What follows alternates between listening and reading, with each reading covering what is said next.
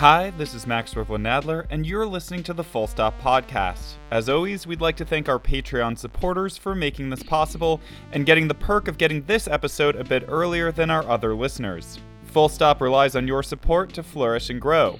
We're a lean operation, and all of the money we bring in goes directly to writers and artists. In times like these, while so many worthy causes deserve support, we appreciate the small stuff. Thank you so much. Our website continues to be updated multiple times a week with reviews, essays, and interviews, so please check it out. One particular piece I enjoyed on the site this month was Mary Papalardo's review of Picture Cycle by Masha Tupitsin. To Papalardo, the book, itself a criticism of criticism, asks, why else do we look at each other, at things, at screens, if not because we believe there is something to see there, something worth seeing? The piece invigorates us during a time when we're spending a lot of our time looking at screens. So continue your online reading, dear listener. This month on the podcast, we're featuring a conversation between Tristan Foster and Kyle Coma-Thompson. Their new book, 926 Years, is a series of 22 linked stories, ruminating on imagination and God and life, co-written by two authors who have never met in person. It goes deep. It goes there. So we'll just let them take it from here. Chaplain Blake, age 60. The Great Man, age 71. Rosalise, age 31. Shelley Valentine, age 34. Babukar, age 27. Mrs. Anderson, age 67. Jens, age 54.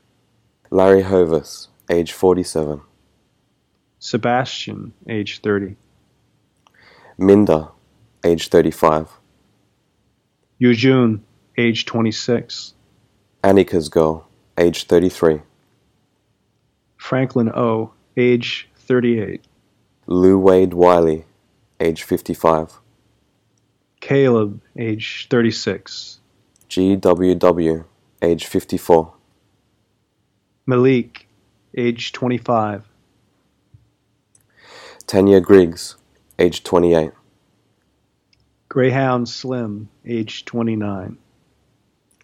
Ronnie, age 57.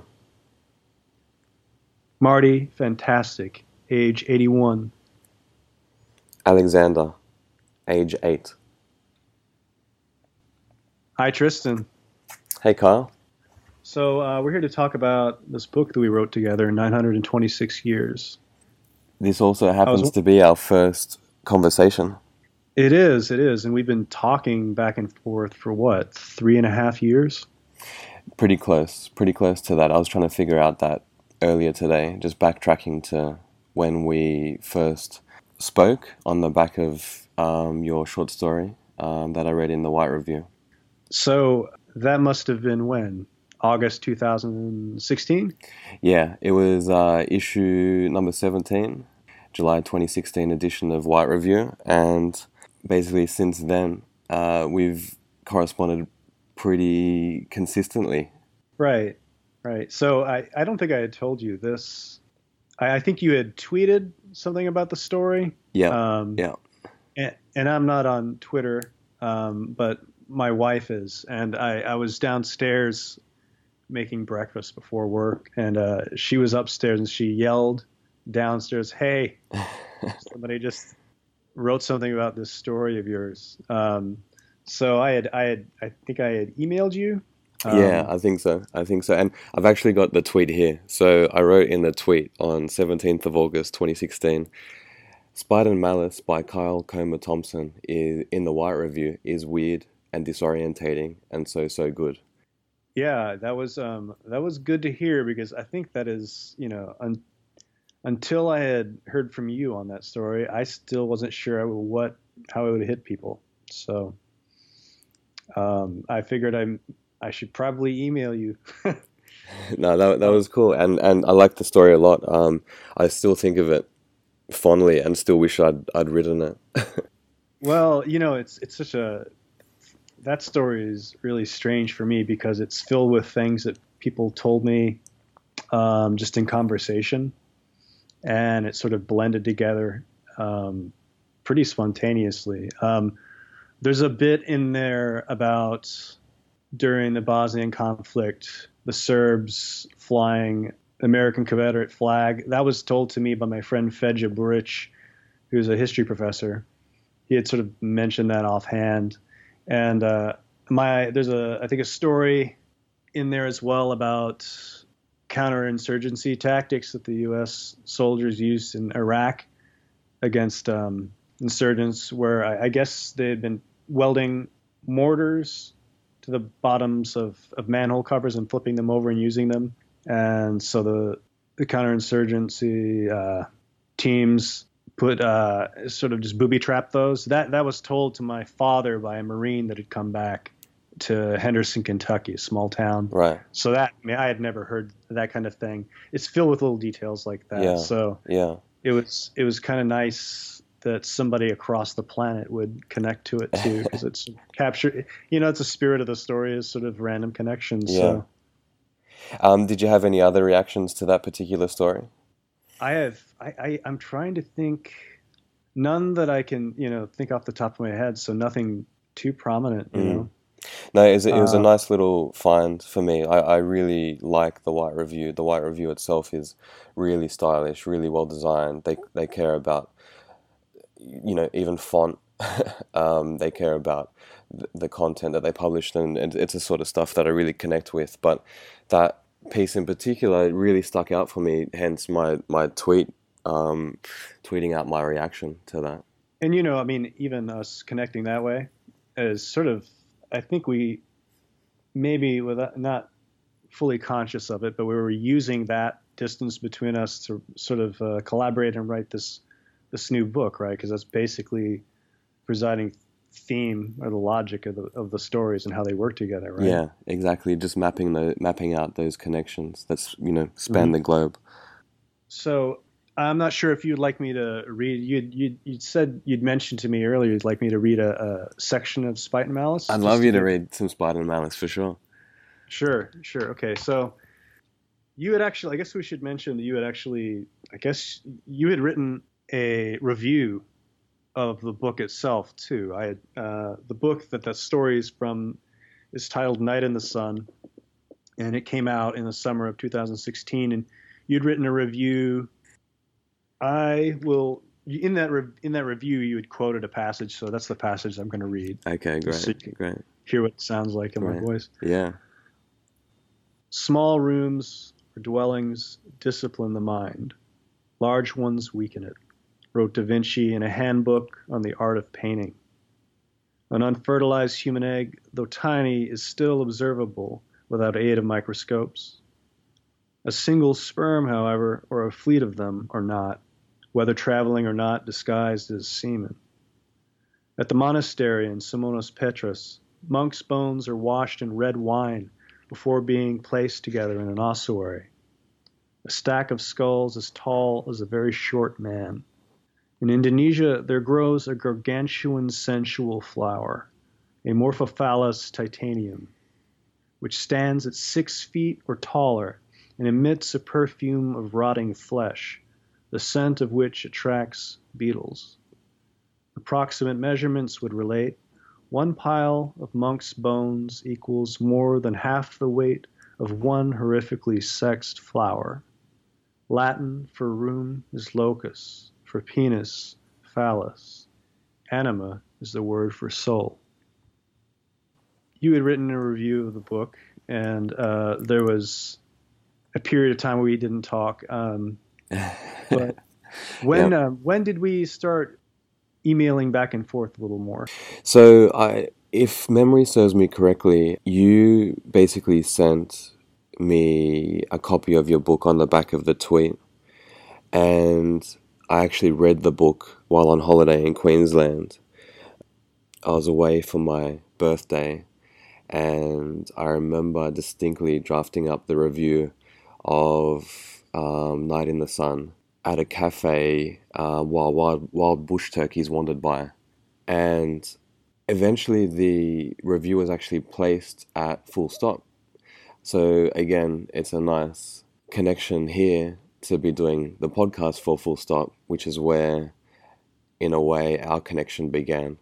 And So I submitted the review, and Jesse, the reviews editor, told me that it would be scheduled to be published in December. And I said, okay, that's fine. But some of the things that I say in the review will be more or less redundant by that point in time, because it was clear to me that you were you were you were writing about what I guess can be called or described as Middle America. And you were writing often in a formally experimental way about the plight of people in Middle America, their lives, their thoughts, their dramas, and that was super attractive to me. This is the exactly the sort of writing that I try to write myself and also like to read. And it was clear upon reading your book that if you were right, if you were, these stories were, I don't want to say true, but if there was something to these stories, then Trump would be elected. And so it was important for me that the review was published before Trump was elected, because I think I said something along those lines in the review, and You did. yeah, and he ended up getting elected. So Mm. I that was published, and I can't remember when our connection really kicked back off again. I think we just emailed back and forth over the years, I guess. The coming year anyway, the following year. And it was after a little while, I think, that I wrote an article called Impossible Friends for Meanjin, which is a publication here in Melbourne. In that essay, I basically spoke about one of the rewards of being a writer in the 21st century is the connections that we make, the friends that we make, and that these are the things that we need to really seek out, number one, and also value when we find it. And Mm. you were one of the writers that I wrote about in Impossible Friends. I think we also spoke a fair bit when my debut book was coming out, my short story collection, Letter to the Author of the Letter to the Father. And I think I sent you a very early version of my manuscript. And I think then as well, I sort of realized how valuable the connection I had made with you was, when it was pretty clear to me that without saying so much, you basically implied that I had more work to do, which was great and very useful for me. So the other thing that you mentioned was to think about what's next. Mhm. Think about, okay, this is all well and good. This is coming. This is happening. But what's next? And I think that's the mark of an artist. To have that in mind, to always be thinking about the next thing, to maintain that drive and that hunger, and always be pushing forward. And that was very, very useful for me at that particular time as well.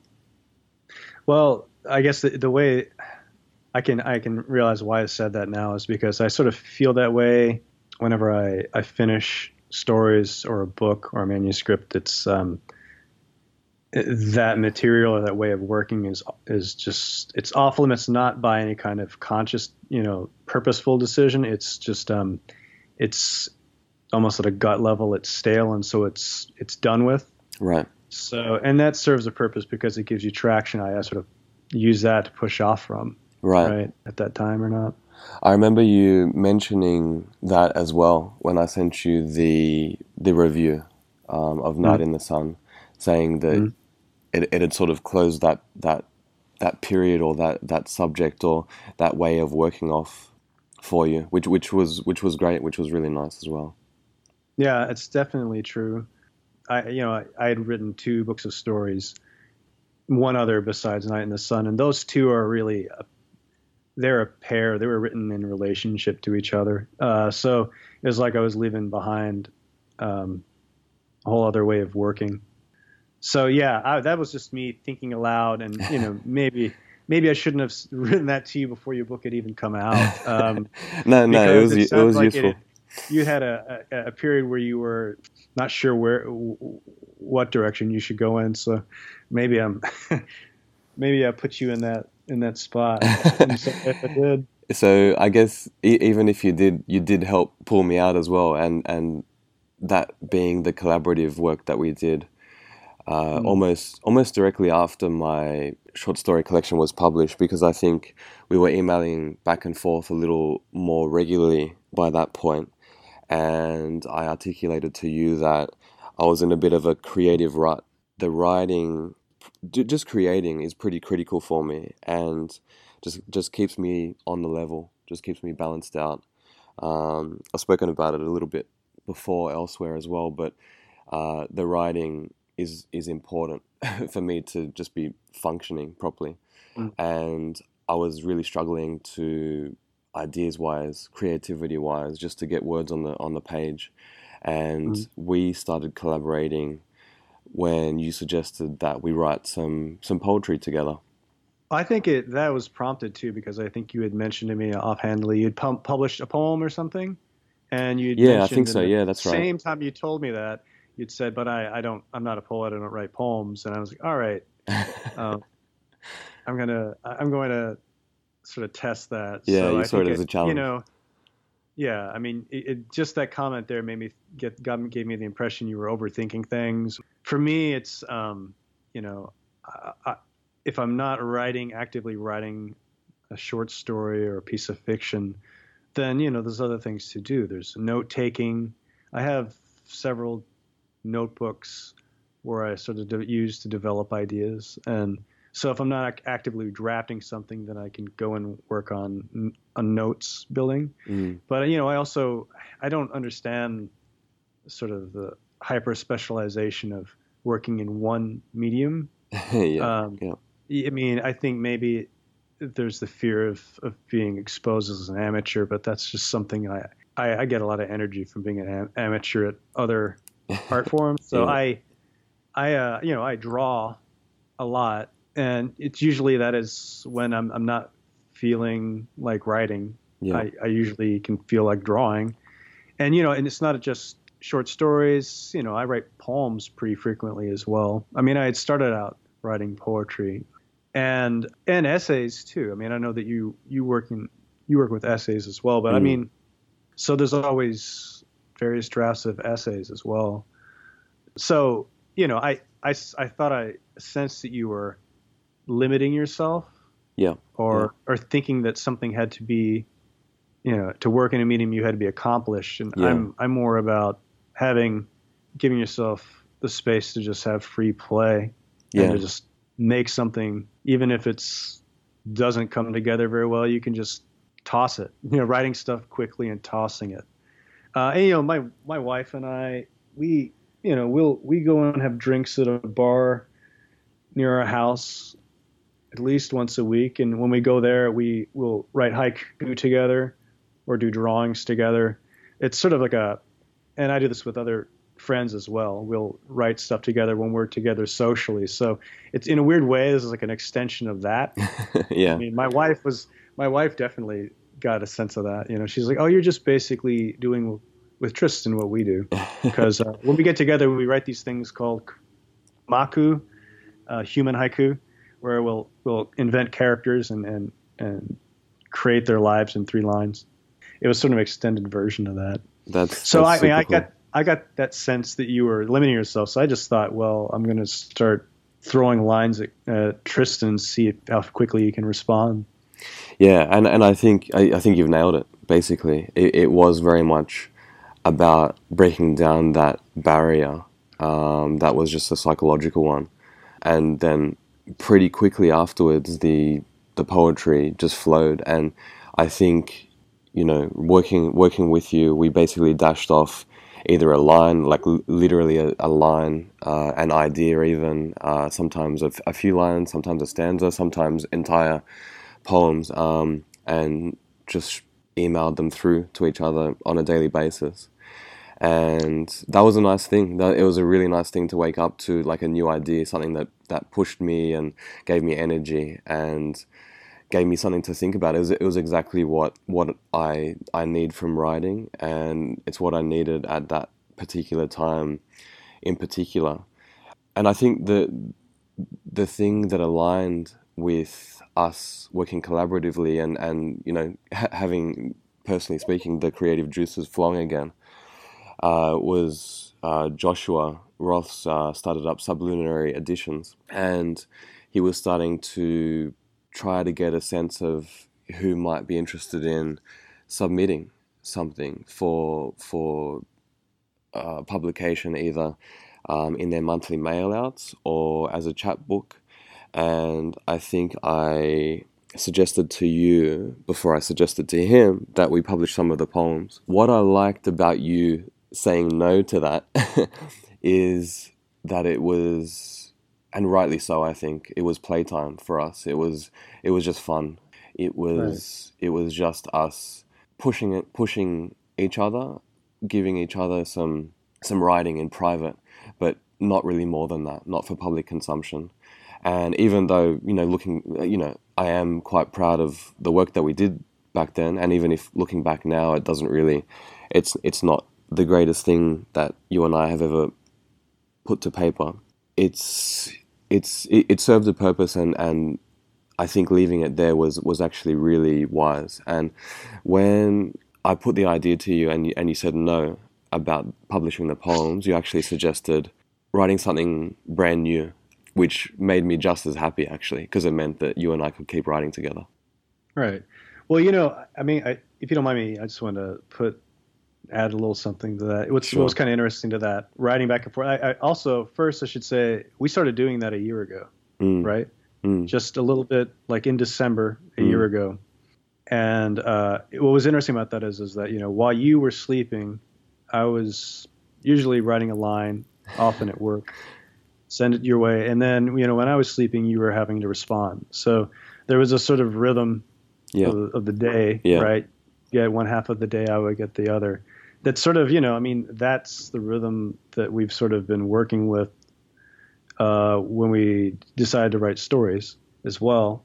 Yeah, and as far as like the not wanting to go forward with those poems, it was just my feeling is usually, not every time you write is a reason to work towards publishing, right? Yeah. I'm gonna go. I write. I don't know about you, but for me, it's just staying on the wavelength and being creative and making things and being in the habit of making things. And then that publishing stuff is just about selecting and choosing what you think would work well together. Sure. Long after the fact. Yeah. So you're like a curator yourself, Yeah. Or not even yourself. It's that wherever this stuff comes from, it's not, for me, it's not self-expression, Yeah. It's about sort of articulating that sense of otherness in yourself where ideas and stories come from. Yeah. So when I said no, it was more like, well, we've had this period of getting in the rhythm together. So why not write stories instead? Yeah. And I guess as it turned out, that poetry writing ended up being practice, for the real thing. Yeah. I just think I needed, you felt, it sounded like you were sort of froze up and overthinking things. So just having that period of just, getting you to not having to write towards a goal, just doing it just to do it, that sort of I think definitely re-energized you. So when you mentioned, you had somebody that was interested in doing a book and you'd like to make it sort of build off of what we had been doing and make a collaborative book, I thought, well, we're both story writers primarily, right? So why not try that? Plus, there's like we knew what it was like to write poems together, but we had no idea what it was like to write stories together. So there's that sort of awkward energy that comes from doing something the first time that you can't really repeat. So to capture that energy, and hopefully it has a coherence to it. And I think I have to say, I think it does. Yeah. So then we sort of got Joshua involved, and I think he was super supportive of what we were looking to do. And I think the only thing that he really gave us was a page count, if memory serves me correctly. That's right, and we went over it. But... I think significantly, actually. But essentially, we set the ground rules worked with an idea which was more or less left behind, or maybe half left behind, because that idea of connection is still very, very strong in the work. And I think we got into a pretty good rhythm of almost writing an entire section almost every day. I think, again, while you were sleeping, I shot it through. Right. While I was sleeping, you shot one back. Right. And I thought, I think initially I had sort of just thrown out an idea. Usually for me, ideas are just starting points. And the whole point is, if it's a good idea, it's one you're going to leave behind when you start writing. So the basic approach was we were making use of what's at hand, which is this enormous physical distance between us, right? Yeah. And also, and just how many billions of lives, how many billion people are in those spaces between us, right? Yeah. So I think that it'd end up, and it's also extensive. I have no idea what Tristan Foster does throughout his day. I have little bits and pieces of details that you've told me in emails, but it's also us writing about this idea of us writing portraits of 22 individuals who probable lives that exist between our physical our physical locations on the planet, either in England, Senegal, South Korea.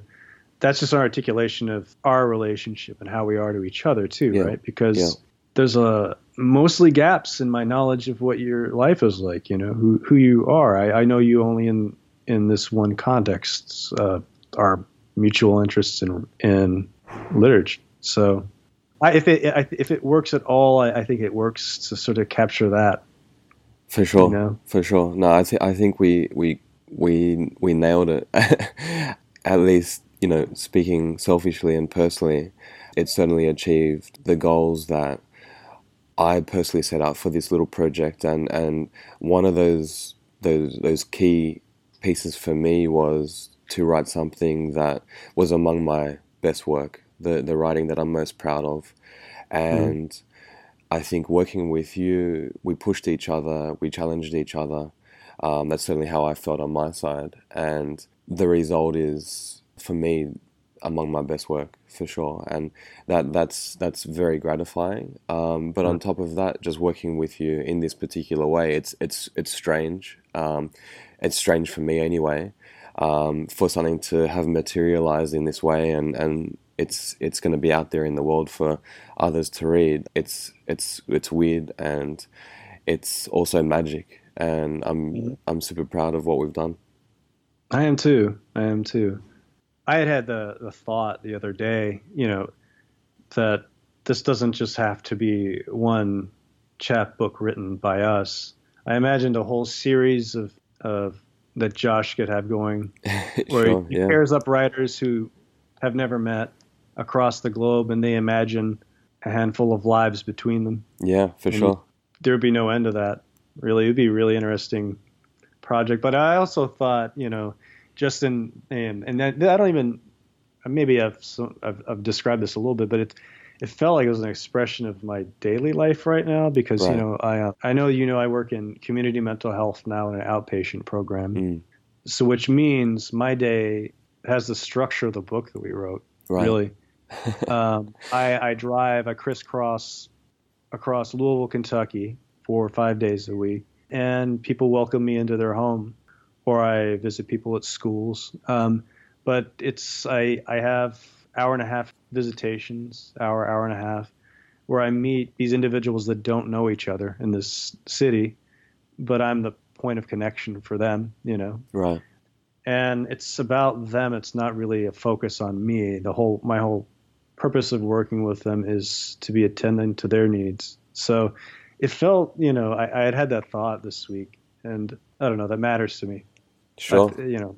Yeah, I can see you being the medium certainly matches what we've done here. Yeah.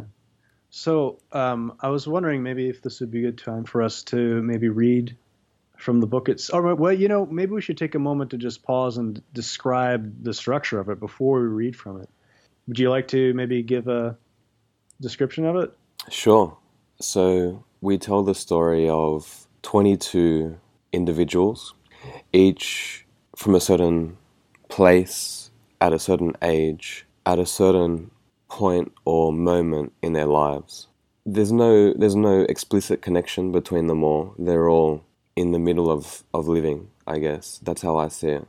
And we've just plucked them out of their lives and that moment and to tell their stories.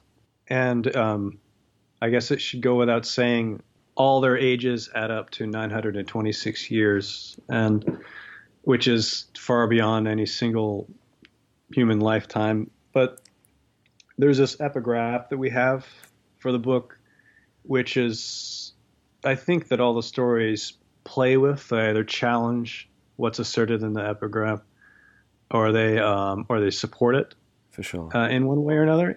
That's sort of the thread that holds it together. I won't read the epigraph. We'll leave that for whoever picks up the book. But maybe we should each read a section. Let's do it. Should I begin? Yeah, go ahead.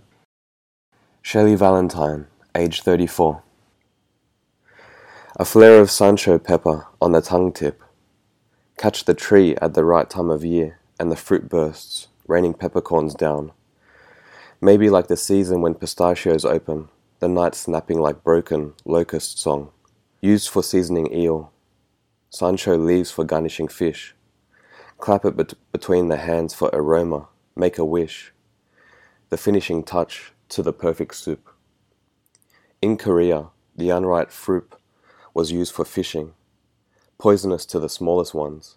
That was cheating, wasn't it? Or was pulling up a fish all that mattered? Xuthus swallowtail laid its perfect caviar eggs on the leaves, the larvae hatching to eat up its edges and one day bursting into a second life among its branches. Used color vision for foraging.